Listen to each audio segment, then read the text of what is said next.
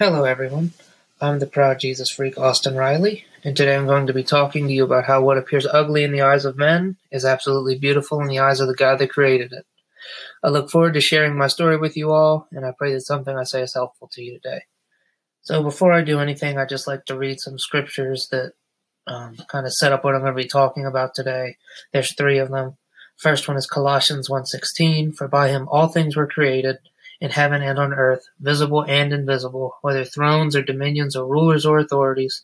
All things were created through him and for him." Then there's Psalm 139:13, "For you formed my inward parts, you knitted me together in my mother's womb." John 3:16, "For God so loved the world that he gave his only Son, that whoever believes in him should not perish but have eternal life." So I thought it would most definitely be appropriate to start with the fact that God created you. And he not only created you, but he put you together piece by piece as you were forming inside your mother before you were born.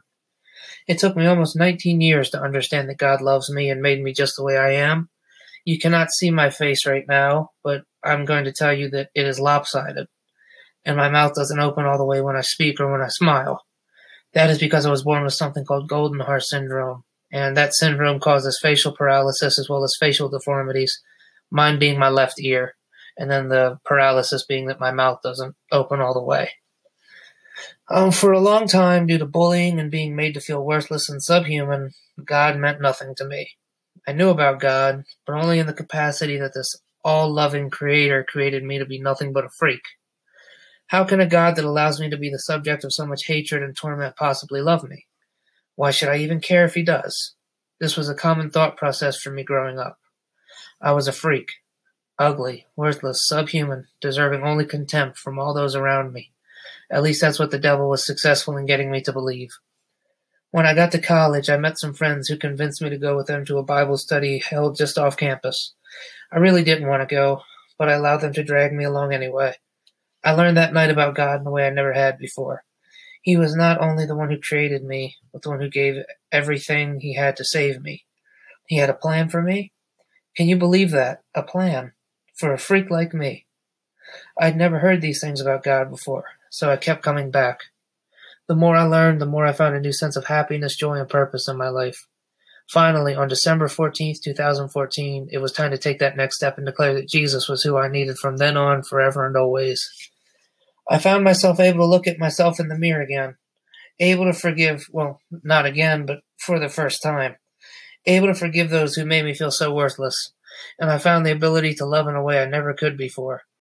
Psychologists and skeptics would say I found a way to make myself feel better, and that is why I'm a confident, self-loving person now, but they would be wrong. If it were not for the suffering servant who was treated as a freak and criminal for my sake, I would not even be here today.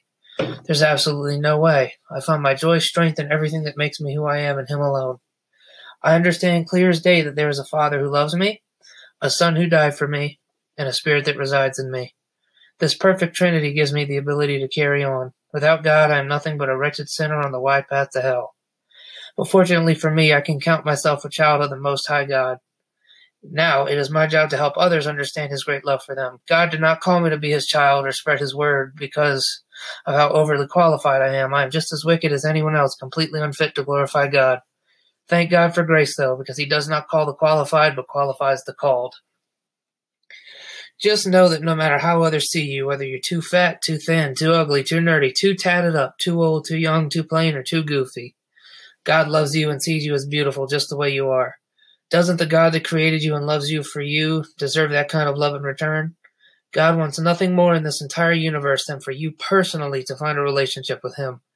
Christ did not die for everyone as a whole, but for each and every person you see walking around on the street, at school, and the one looking back at you in the mirror. That one that you have so much trouble looking at.